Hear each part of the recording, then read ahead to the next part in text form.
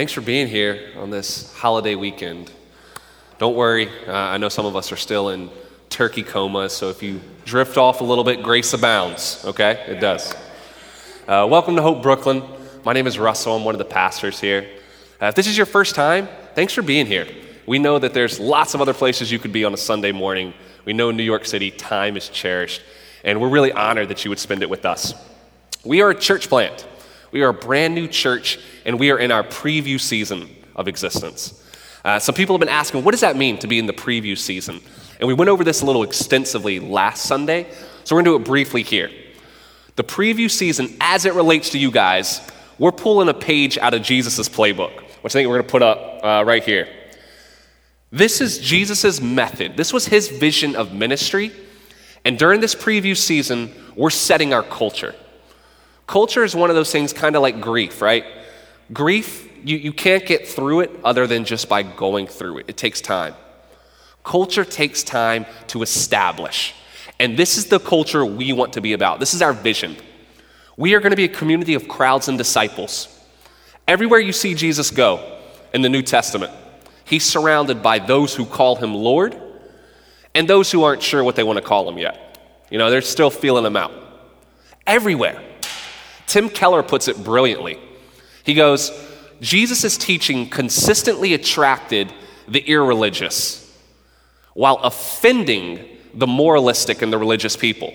But by and large, in the church in America, most of the time, churches are full of moralistic Christians, while the irreligious keep their distance.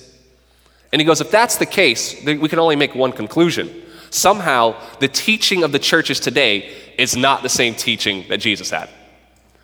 We want to be a community where no matter where you are on the spiritual spectrum, you find warmth, you find comfort, you find challenge, you find offense, but you find something that seems so utterly true, you can't help but coming back to it. So we're going to be a community of crowds and disciples. And the way we're going to do that is we're going to be a community of the story. The story. We're not going to be a church of principles. Principles will be distilled, but they're going to be distilled through telling the story, the gospel, the good news report over and over and over. And we're going to do that by eating together. Food is central. Come on, I get an amen for that one right there? Yeah, David Santos loves it. Food is central to what Jesus was about. He called 12 guys, and they went and they did life together. They ate together. He constantly got a bad reputation for who he ate with. Hopefully the same is said of us. So that's what we're about. This is our vision. This is who we are. This is what we're going to be about. And this is what we're trying to allow the culture to establish and take hold in this preview season, over these next couple months.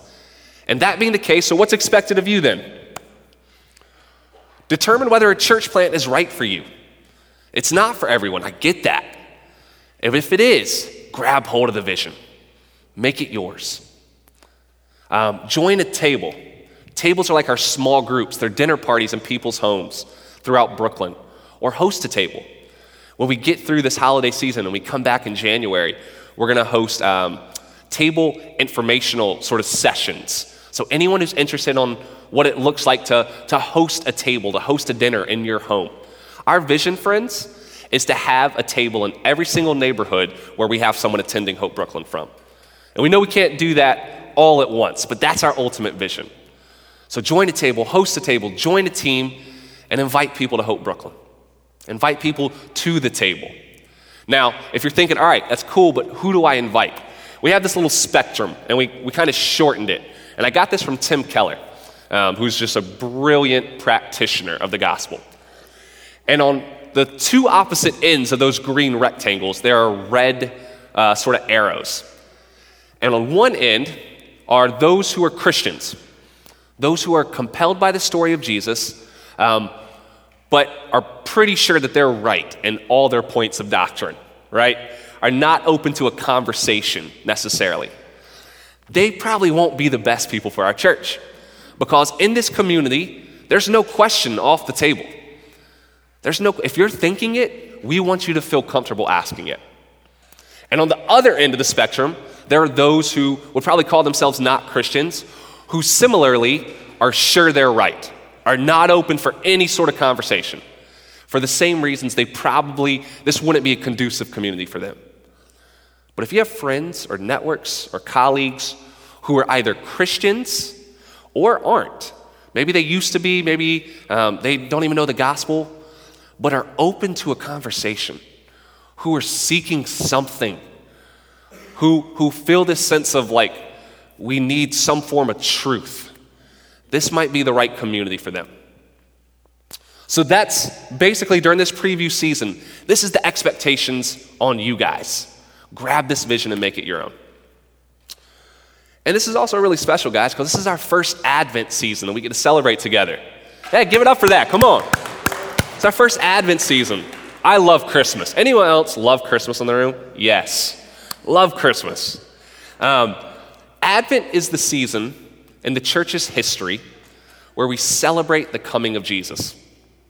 It comes from the Latin word adventus, which means the coming, which was derived from the Greek word parousia, meaning presence. And I think the Greek gets at the idea better, because what you need to do is look at the Greeks' conception of time. The Greeks had two ways that they talked about time: chronos and kairos. Chronos is where we get the word chronological. It is linear time. It's quantifiable time. Kairos is time of wait. So the best way I could sort of illustrate this, picture a parent spending time with their child, right? And one parent spends 2 hours with his child, but he's on his phone the whole time, and they're just kind of in the same room. The second parent spends 30 minutes with his child, but for those 30 minutes, he's asking his child questions. He's playing with his child. He's on the floor with his child. Who spent more time with their child? The first example is chronos, 2 hours. It was longer. But the second example is kairos.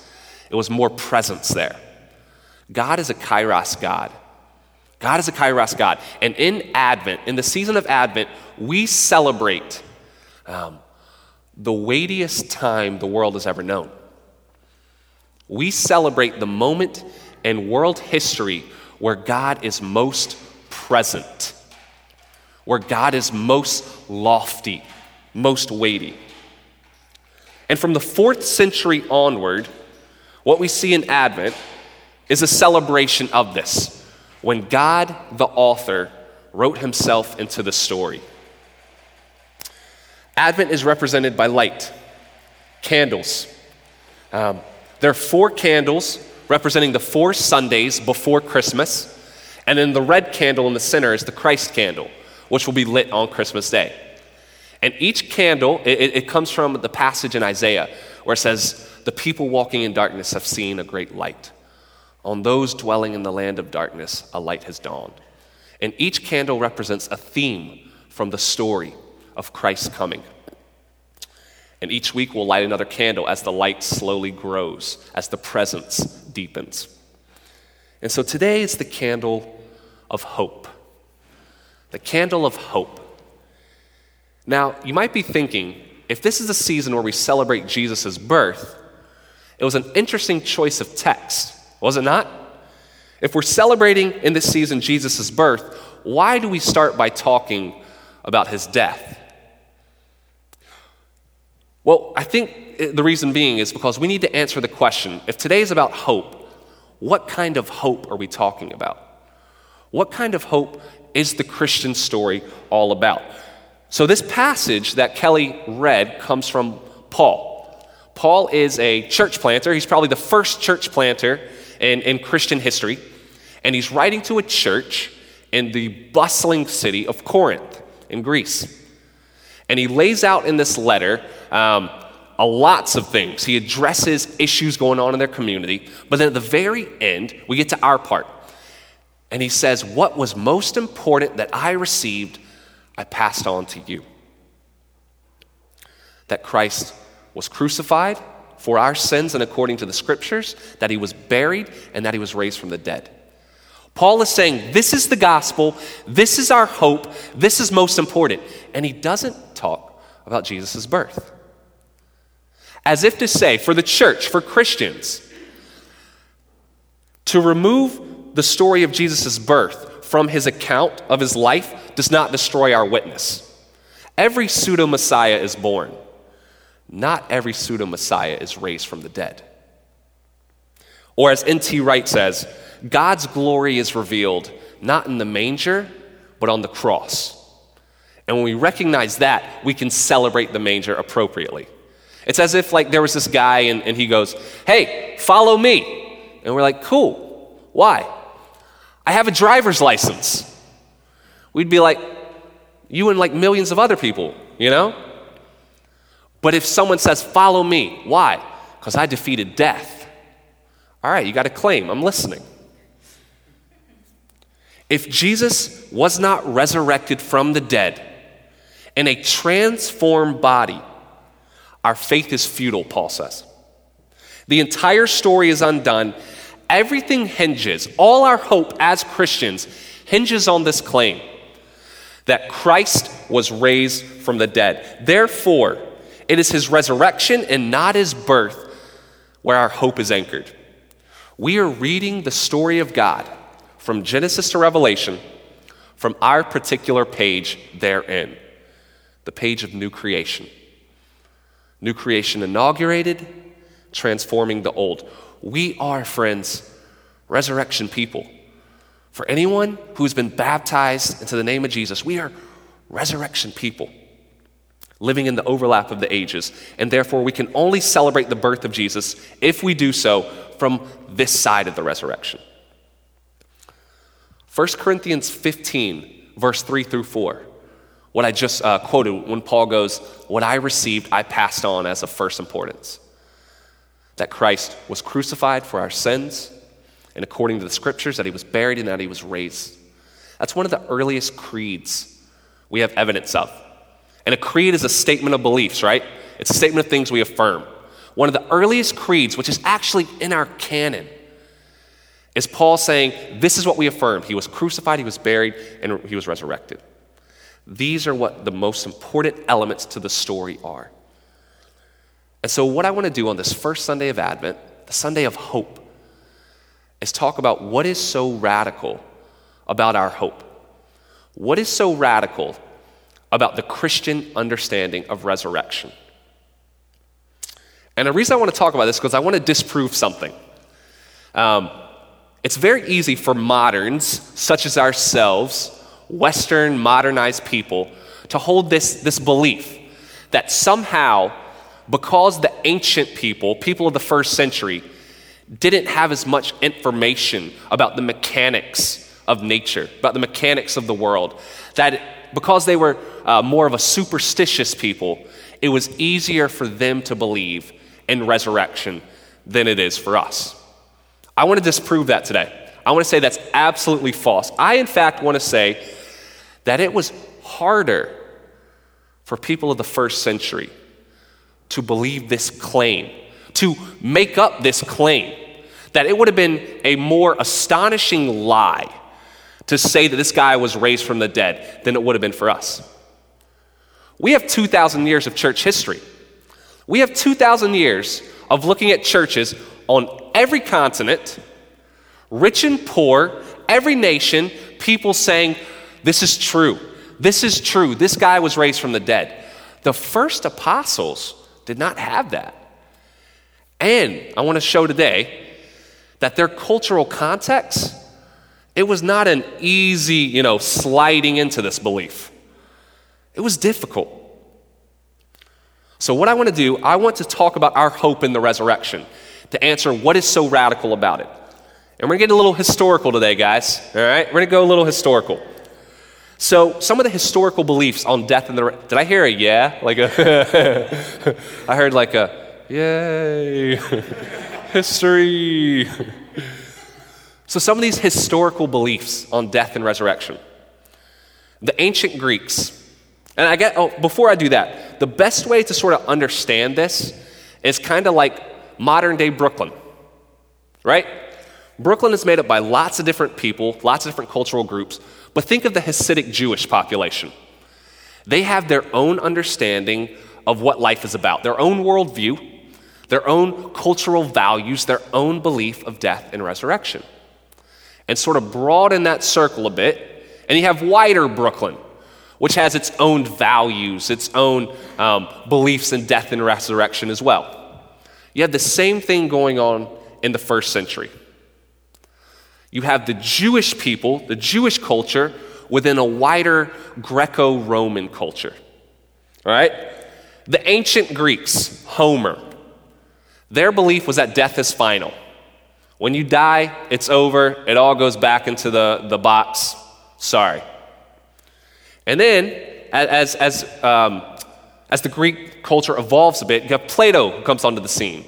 And Platonism develops. And the easiest way to capture Platonism is this. Flesh is bad, spirit is good. That the material world is evil and corrupt. That our passions are wrong. But that inside each one of our bodies is a pure soul, a pure spirit.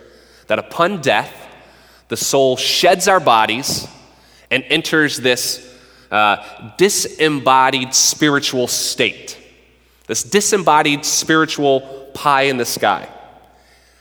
And in the first century, when Jesus lived, when the New Testament was written, Platonism was kind of like the high society view.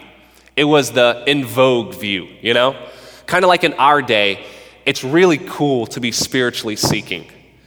Like some guys like, dude, I did a 30-day pilgrimage in the Saharan desert to find myself. I'm like, yeah, you and 400 other people, man. Be original. I wouldn't say that. I would never say that. But it's the high society view of today, of the 21st century, is to be spiritually seeking.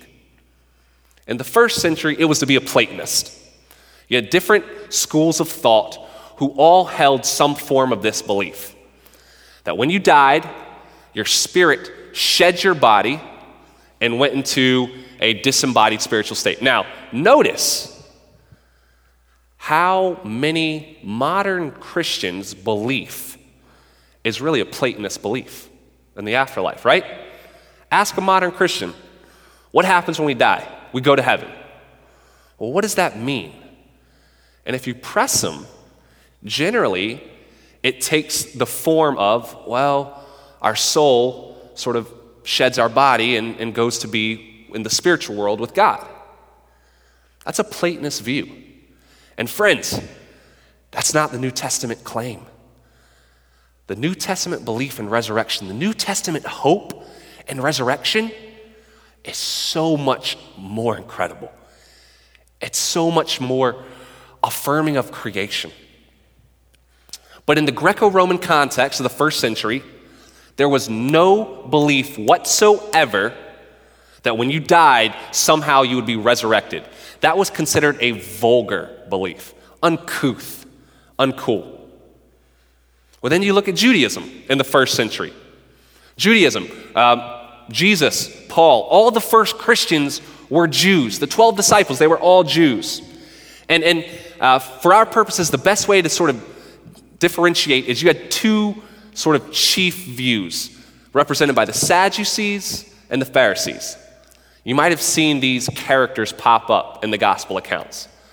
The Sadducees were rich Jews, and all their friends were Romans. Therefore, their views on death and resurrection were Platonist views. They ran with their circles, right? They ran with their crowds. So for them to stay with the high society, they said there was no resurrection of the dead. But the Pharisees, who were kind of a step below that, they were your scribes. They were your lawyers. They were your teachers of Judaism. The Pharisees said there was a resurrection. They affirmed a resurrection of the body. And it's important to point out, not a resuscitation, a resurrection. Now, what do I mean by that? You ever wondered why Jesus had to stay in the tomb for 3 days? Right? Why 3? Well, cultural belief held that after 3 days, a body was definitely dead. It was dead, irrevocably dead, no coming back. But before then, the spirit was still in the body. So it could be resuscitated. But if it was resuscitated, it was part of the old world. After 3 days, if it came back to life, That's something new. That's resurrection. It's part of the new world. And so the Pharisees affirmed that there would be a resurrection of the body. But when that happens, that means God has definitively stepped into time. He's definitively stepped onto the stage, onto earth, and he has rendered the glorious transformation. Or in Judaism, it's called the Tikkun Olam. The Tikkun Olam, which means the repair of the world. Do you know that? We're standing in heaven right now. What we await is not death where we become disembodied spirits in some spiritual realm. We await Jesus' return here. Earth is our home. We await heaven coming back, which means, contrary to many other religions, Christianity is one of the few that affirms the body. We affirm bodies. We affirm the passions of the body. All the desires that make us human, really human, desires for sex and food, jealousy, are good. They were created to be good. Now, of course, they can go wayward, and they do. But our belief is not that there's some pure soul trapped in the body, and the body's bad. Our belief that it was all created to be good.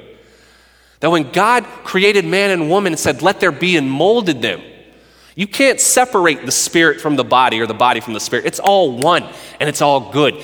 And it all will be restored. It'll be renewed. And so the Pharisees held this belief that there would be a resurrection of the body. Resurrection means bodies, but it's reserved for the last day. There is no hint in any Jewish writings, any Jewish tradition, that somehow God would resurrect one person ahead of all the rest. The Jewish belief in resurrection is that when it happens, the end of the world has come. God has stepped in and he's resurrected all, and he sends the unrighteous away, and the righteous he draws to himself. There's no hint that it's going to be a two-part resurrection, that one person will be resurrected before all the rest. And for Paul to list who saw the resurrected body of Jesus with marks of his death, but in a transformed materiality, is so out of left field. It's so out of left field. There's nothing in his Jewish culture, nothing in his Jewish tradition, and nothing in the wider Greco-Roman context that would have lent itself to that, unless it happened. No one would have made this claim in the first century. It would have been vulgar, it would have been unpopular by everyone's accounts. By the Jewish accounts, whether you're a Sadducee, and you say there is no resurrection, by the Pharisees' accounts, who say the resurrection is of everyone on the last day. But for the first Christians, you have them saying, well, actually, God already raised one person back from the dead, and he's got a body. And it's kind of like a weird body because it obeys and disobeys the laws of nature. You remember those stories after Jesus is raised from the dead? Doors are locked, but he suddenly appears in the room. But he eats. So he's still eating, which I love, which is why we always eat together. He's still eating, but he passes through doors. Or like there's this one story where he's on the road with two disciples after he's raised from the dead. It's the road to Emmaus. And the two disciples don't recognize him until he breaks the bread. When he broke the bread, then their eyes are open and they recognize that this is the resurrected Jesus. So it's a transformed body, but it's a resurrected body. Moreover, when Paul lists all the people who the resurrected Jesus showed himself to, that adheres to the Jewish understanding that every claim, every witness must be confirmed by 2 or 3 witnesses. In this case, it's like 580 or something like that.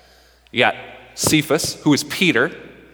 You have James. You have the 12 disciples. You have 500 others, Paul says, of whom some have already died, but many are still alive. You can check with them. And then James, and then last of all, myself.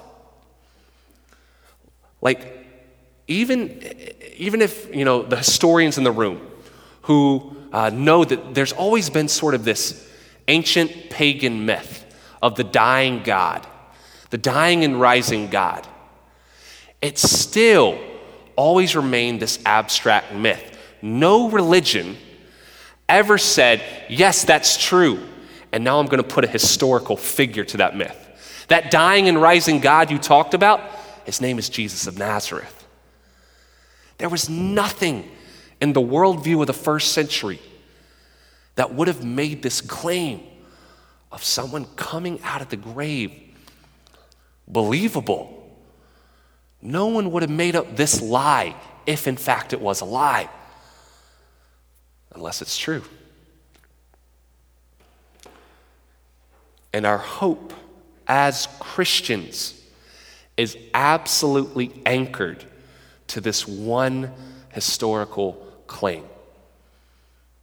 That God, who took the form of human likeness, was killed and was definitely dead because he was in the tomb for 3 days. It wasn't resuscitation, he was dead. And God raised him to life. The first fruits of the new creation. What is so important about this hope?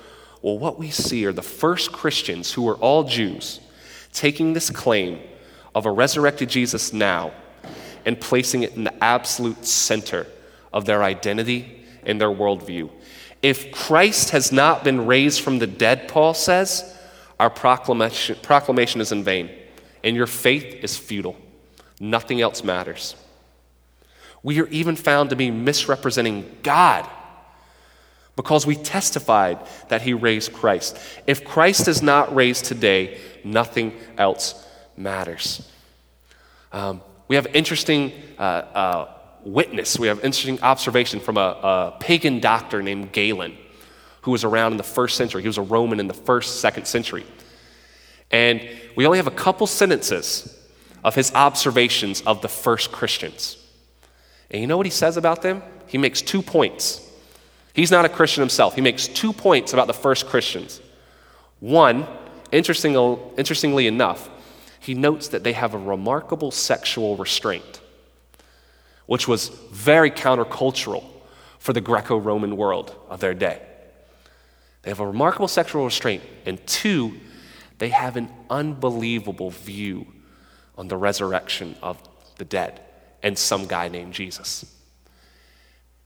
The 2 things, and for our purposes, the central hope of what it means to be a Christian is that God has raised Jesus of Nazareth 1,970 years ago. And therefore, he's the first fruits of the new creation. Which means, during this season of Advent, we celebrate Christ's coming to the world. But in his resurrection, we celebrate the advent of new creation. Or as N.T. Wright says, to put it at its most basic, the resurrection of Jesus offers itself not as an odd event within the world as it is, but as the utterly characteristic, prototypical, which means the first, and foundational event within the world as it has begun to be. It is not an absurd event within the old world, but the symbol and starting point of the new world. The claim advanced in Christianity is of that magnitude.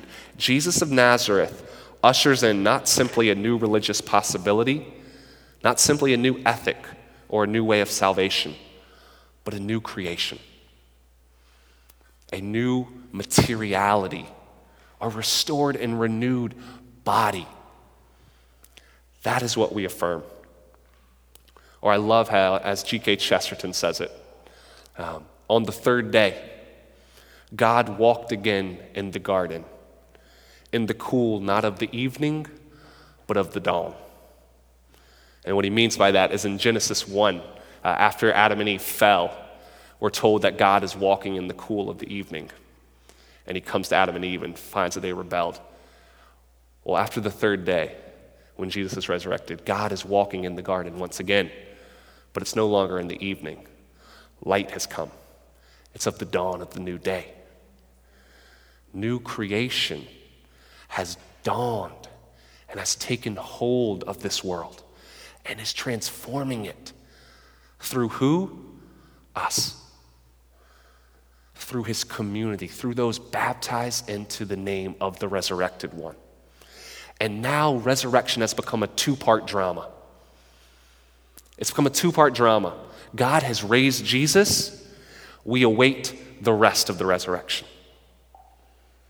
And because the new age has begun, we join Jesus in his work.